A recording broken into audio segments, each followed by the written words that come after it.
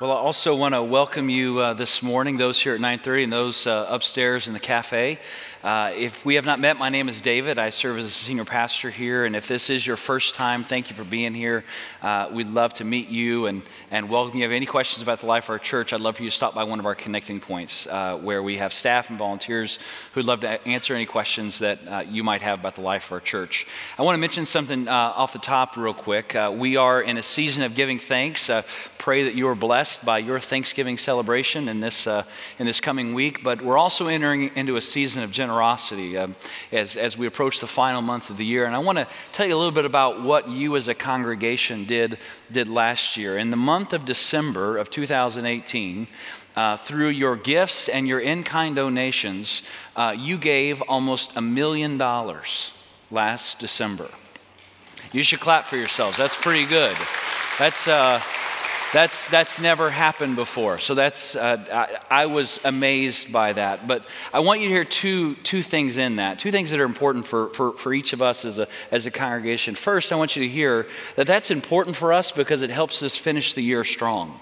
That's a big deal for any church as they move into a new year.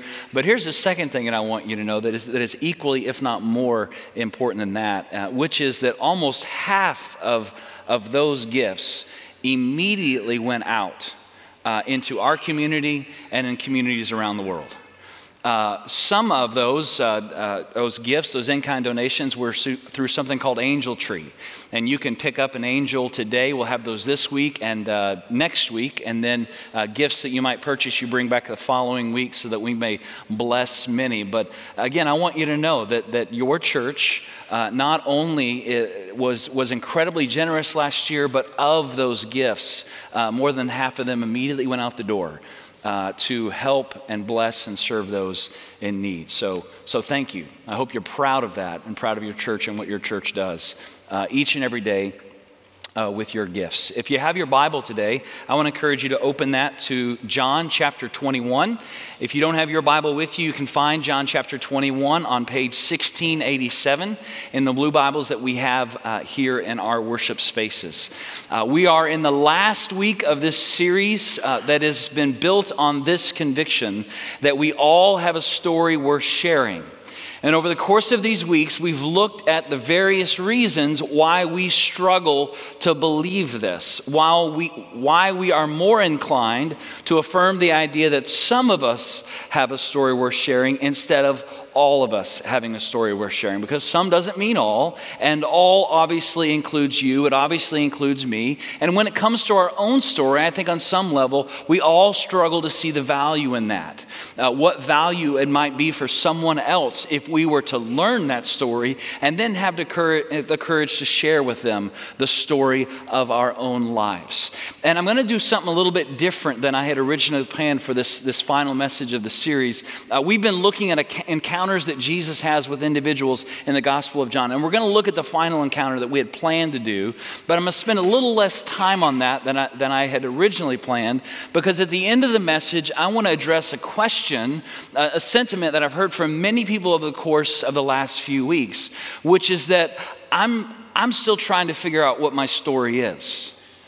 In other words, an expression of, well, even if I were to buy into this idea that I have a story worth sharing, that we all have a story worth sharing, I'm still trying to figure out what that story might be that I would share with others. And so at the end of the message, I want to spend some time just kind of walking you through a model of learning your story. We're just going to kind of begin that, but I hope it's something that will get you started in thinking about your story and seeing in your story the value of learning it and then sharing it with others. But first, we'll look at this encounter in John chapter 21. The reason why this is an important encounter and an important last one for us to look at in this series is because within this encounter, the individual who meets Jesus here is like all of the other characters that we have looked at along the way. He's really experiencing all of the challenges that others have faced in encountering Jesus that we've looked at in previous weeks. Like in Nicodemus, that's where we started, John chapter 3. Like Nicodemus, we find someone who has lost himself. He's completely lost his way. Like the woman at the well, John chapter 4, this is someone who is now living under a great cloud of shame.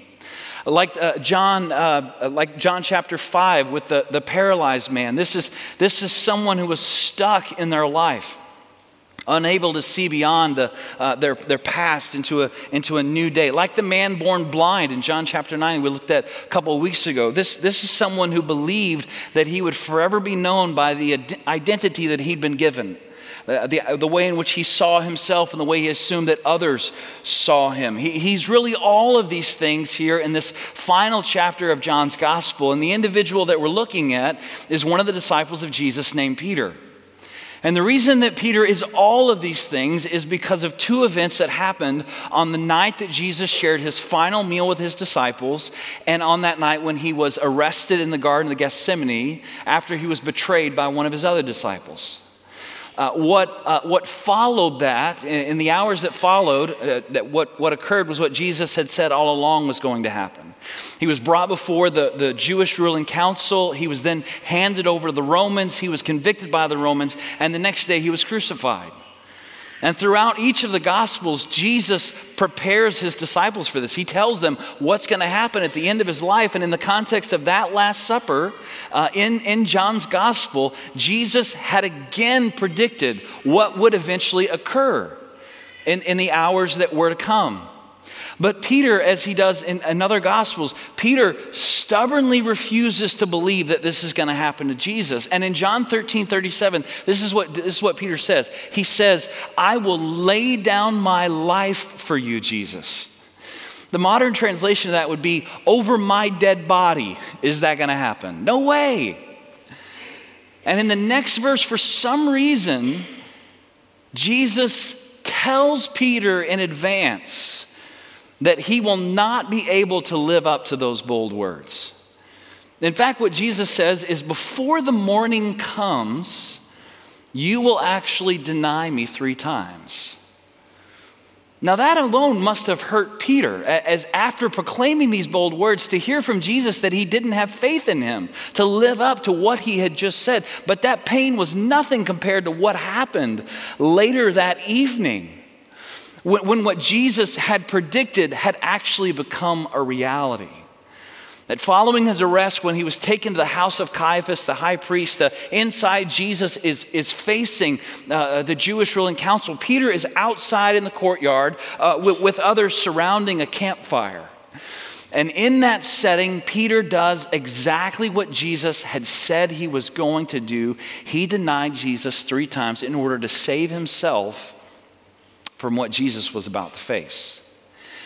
Now in John 21, we're on the other side of that. The final thing that was a part of what Jesus had said would occur had occurred. Jesus had come back from the dead. Overwhelming grief had been transformed into immense joy. The dark night was over, and Jesus, in his final sign that he was in fact the Son of God, Jesus had been resurrected from the dead. In John 21, Jesus is appearing to a group of his disciples for the 3rd time. There are 7 of them. They're on the Sea of Galilee in a boat fishing when they look on the shoreline and they recognize Jesus. And after they make it to the shoreline, getting out of the boat, they see that Jesus has a fire and he's cooking some fish on the fire, preparing a meal for these disciples. And so they gather with him and they're sharing this meal. And in the context of that meal, this is what happens beginning with verse 15. When they had finished eating, Jesus said to Simon Peter, "Simon, son of John, do you love me more than these?" "Yes, Lord," he said. "You know that I love you." Jesus said, "Feed my lambs." Again, Jesus said, "Simon, son of John, do you love me?" Peter answered, "Yes, Lord, you know that I love you." Jesus said, "Take care of my sheep." The 3rd time he said to him, "Simon, son of John, do you love me?" Peter was hurt because Jesus asked him the 3rd time, "Do you love me?" He said, "Lord, you know all things. You know that I love you." Jesus said, "Feed my sheep. Very truly, I tell you, when you were younger, you dressed yourself and went where you wanted, but when you are old, you will stretch out your hands, and someone else will dress you and lead you where you do not want to go." Jesus said this to indicate the kind of death by which Peter would glorify God. And then Jesus said to Peter, "Follow me." So I want you to put this all together with me.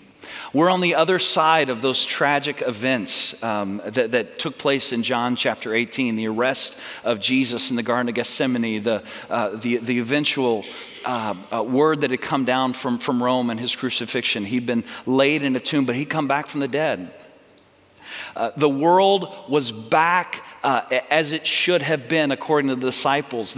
Jesus had returned, and every grief, every sorrow that they had experienced in those days, that was in the rearview mirror. And now, again, they're sharing a meal with Jesus, and again, Peter is around a campfire.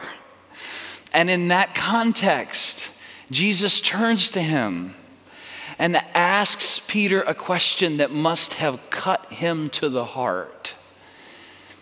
He says, "Peter, do you love me? Peter, do you love me?" And I want you to imagine with me the emotion of this moment, what that must have felt like for Peter, and why that question must have been so painful for him to hear. Because Peter knew what Jesus knew. Peter knew that Jesus knew what had happened that night. Peter knew that Jesus knew that in Jesus' moment of greatest need, Peter had failed him. He had denied him 3 times. And everyone else around that campfire, the 6 other disciples, they also knew that Jesus knew what Peter had done. And so you can imagine all of them in this moment of discomfort just kind of putting their heads down. And Peter perhaps hanging his head in shame, maybe even holding back tears as he quietly said, "Yes, Lord, you know that I love you." Oh, and then it got worse because Jesus asked again, "Peter, do you love me?" And again, Peter says, "Yes, Lord, you know that I love you." And then a third time, it must have felt like the dagger being pushed even further into his heart. Jesus asks him one more time, "Peter, do you love me?" And Peter says, "You know all things. You know that I love you." And again, I want you to think about the emotion of this moment for Peter. What it must have felt like to be on the other side of this dramatic turn of events. Jesus had returned. Everything that occurred was in the rearview mirror, and yet he still knew everything that had happened that night, and he knew that Jesus knew, and now he's hearing this question, "Do you love me? Do you love me? Do you love me?" Can you imagine? Can you imagine the emotion of that moment, the pain that Peter must have felt? And I know some are thinking, "Well, no, I can't imagine that. I mean, that just seems overwhelming to have disappointed, to have let Jesus down so dramatically, and now to hear this question, just this question that would cut to the heart, 'Do you love me?' You may think, I can't imagine that." But if you spent just a few moments thinking about it, my guess is that all of us would find ourselves thinking, "Well, actually, I think I can imagine that. I think I might actually be able to relate to that."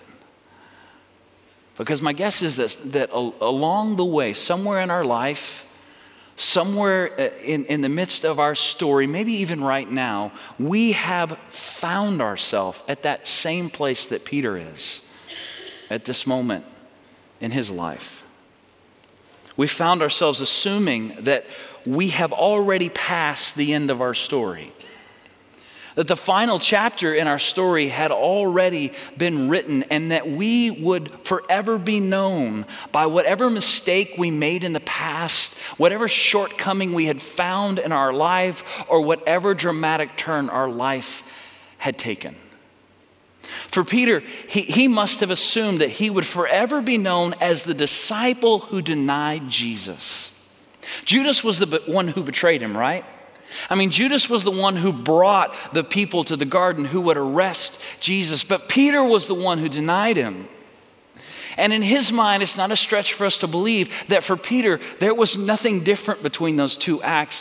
His act, he must have thought, was equally as shameful as the act of Judas, because he was right there. And he had spoken those bold words, but he had let Jesus down. And so you can imagine that Peter is there thinking, my story's over. My last chapter's been written. This is who I am and who I will forever be known as. And maybe you found yourself at that place in your life as well, assuming that you've already passed the end of your story.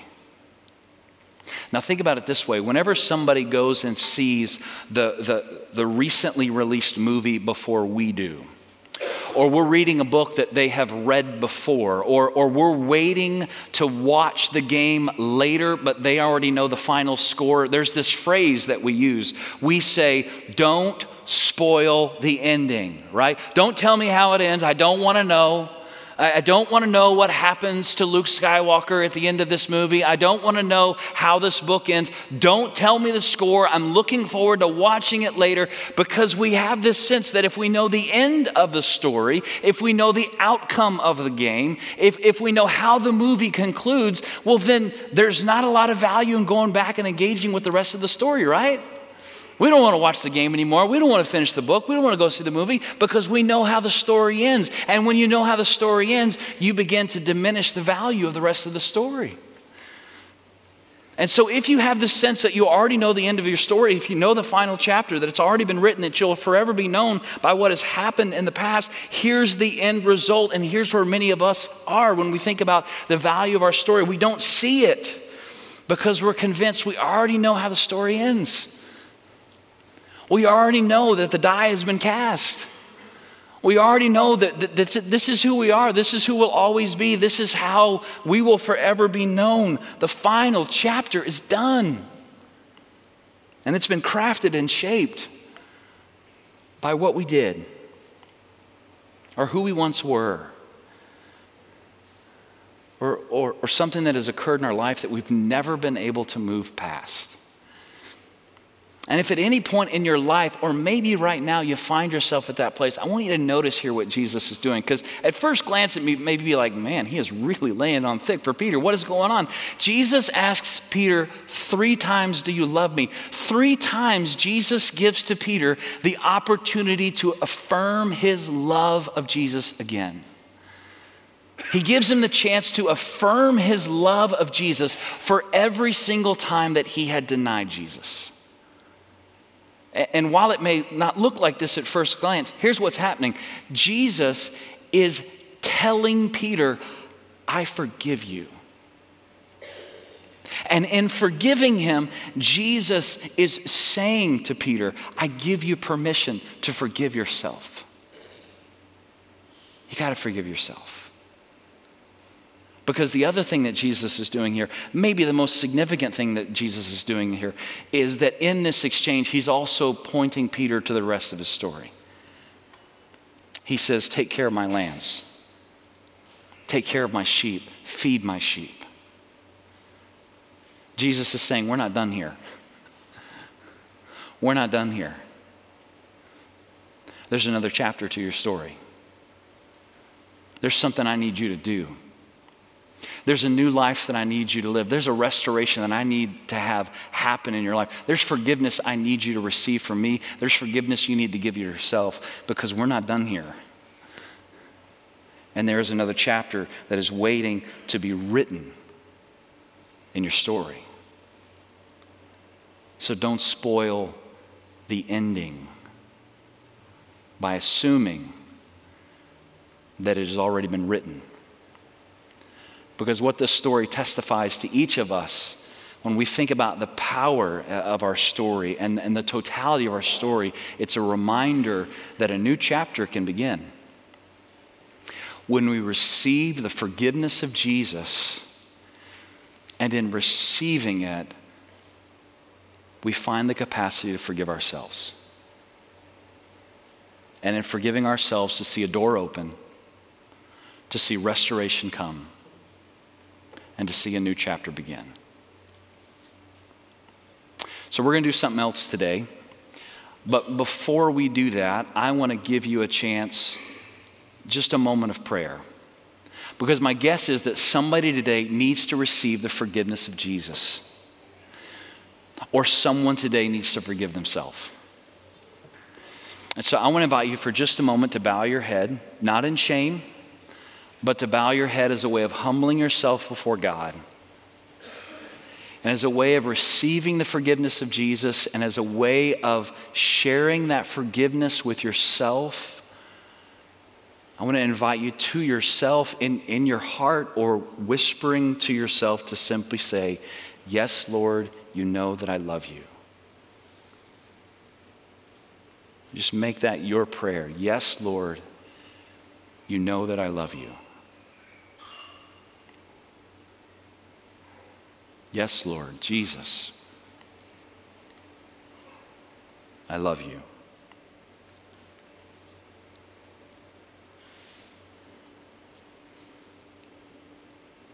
I want to invite you to hear the voice of Jesus. I want to invite you to hear the heart of God, who says, "I love you. I care for you. I forgive you.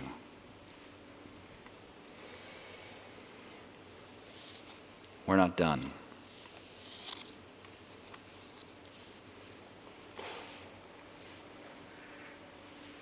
Receive grace.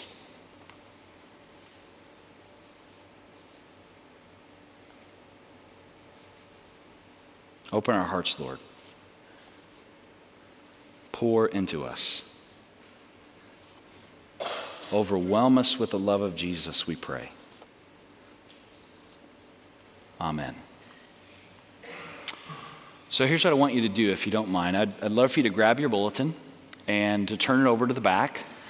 There's a place where you can write some things down, which means that you'll need a pen or pencil in order to write those things down. And I want to walk you through a response to the question or the sentiment that I'm still trying to figure out my story. Last week you had the chance, if you were here, to hear from Dr. V, our retiring superintendent of schools here in Mansfield. If you missed that, you can go back online and watch that. I encourage you to do so if you didn't get a chance to hear him. I introduced him by sharing two things with you, that I invited him to come and share his story, not only because of the content of his story, but also because of the way he told his story, the model that he used in learning his own story and then sharing his story with you. And I wrote about this week, and I expressed the model in this way, that you learn your story by piecing together the significant learnings received at significant places within the significant relationships and significant moments of your life. So a lot of what I'm going to share with you, you can find, if you look at the bottom of your message page, you'll see a website. Again, I wrote about this week, so you don't write everything down that I'm going to share with you. But I want to just invite you to begin walking through each of these four categories of your own story. And just on your message page, I want to invite you just to jot some notes. And the reason, here's why I want you to write it down. I have found that until I write something down, I don't know what it is I need to say. I write down every word of a sermon before I share it with you, because I don't know what to say until I've written it down. There's power in writing it down, and I want to encourage you to just start that process today. So if you would, find a pen on the back of your bulletin. We're just going to walk through each of these four categories, and I want you to reflect on what was significant about the moments, relationships, places, and learnings that you have received over the course of your life. And we're going to start at the end with significant moments. And whether you need to go from now backwards or from the beginning to today, I don't know how that works for you in your mind. I want you to think about and to simply jot down a few notes about the significant moments that you've experienced in your life. Now, I'm going to read to you some of mine. Don't write mine down, but I'm just going to share them with you, hopefully just to spark your own thinking about your life, okay? So as I read these, don't look at me, by the way. This is kind of like at a wedding. You know, I tell couples when you're taking your vows, the only way to mess it up is to look at me. You're not making promises to me. Look at one another. But just look at your page and think about the significant moments. Write down some notes. What are the most significant moments you've experienced in your life? I wrote down becoming your senior pastor was one of the most significant moments in my life. When our family moved to Mansfield was a significant moment in my life. When my kids were born, my wedding day was a significant moment in my life. In high school, when I experienced a call to ministry. In college, when I felt an affirmation of that call. When I committed my life to Christ. So you might think about transition moments in your life. And as you think about significant moments, don't avoid those that may have been painful and even heartbreaking. One of the most significant moments in my life was the loss of a friend 2 weeks before my wedding. A very close friend for Stephanie and I. It was a significant moment in my life. So just jot down a few words about that will remind you later of those significant moments that you've experienced in your life.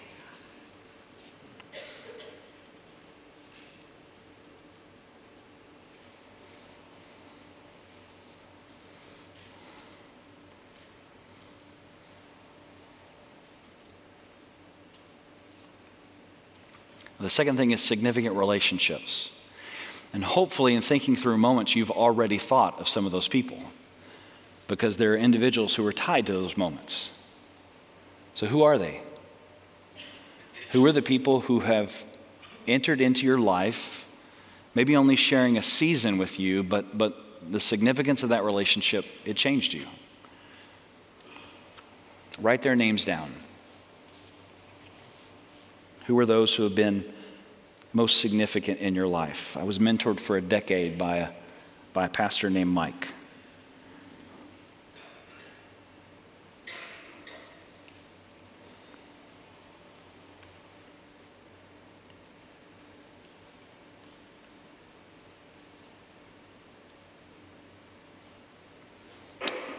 God brought into my life a woman named Stephanie. Maybe you would think of a family member, a coach, a teacher, a mentor.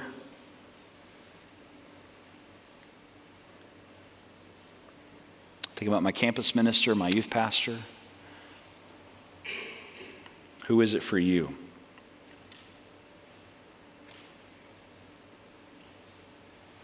What are the most significant relationships in your life?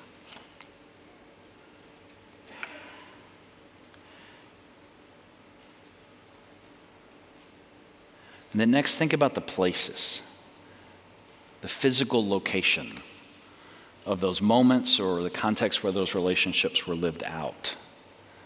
For me, this sanctuary is one of those places. Maybe it is for you too. Glen Lake Camp, church camp, significant place in my life. What are those for you?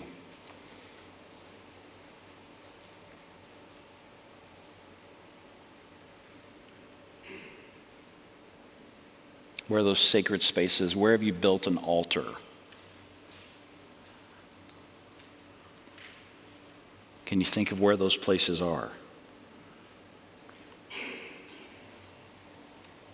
Maybe it was in a home. Maybe it was in a hospital room. Maybe it was around a campfire.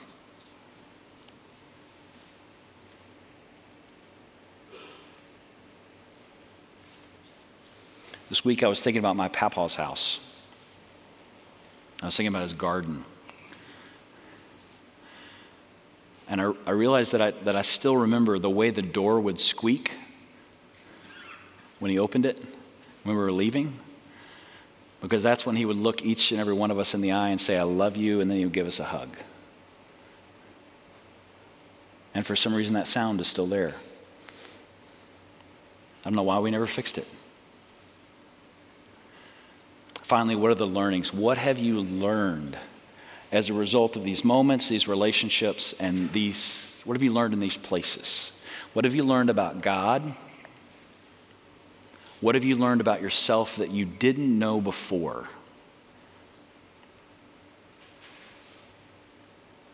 What have you learned about your relationship with God? How have you been shaped by these relationships, these moments and experiences, by these places? How have you grown? What is different about you today because of these significant things in your life?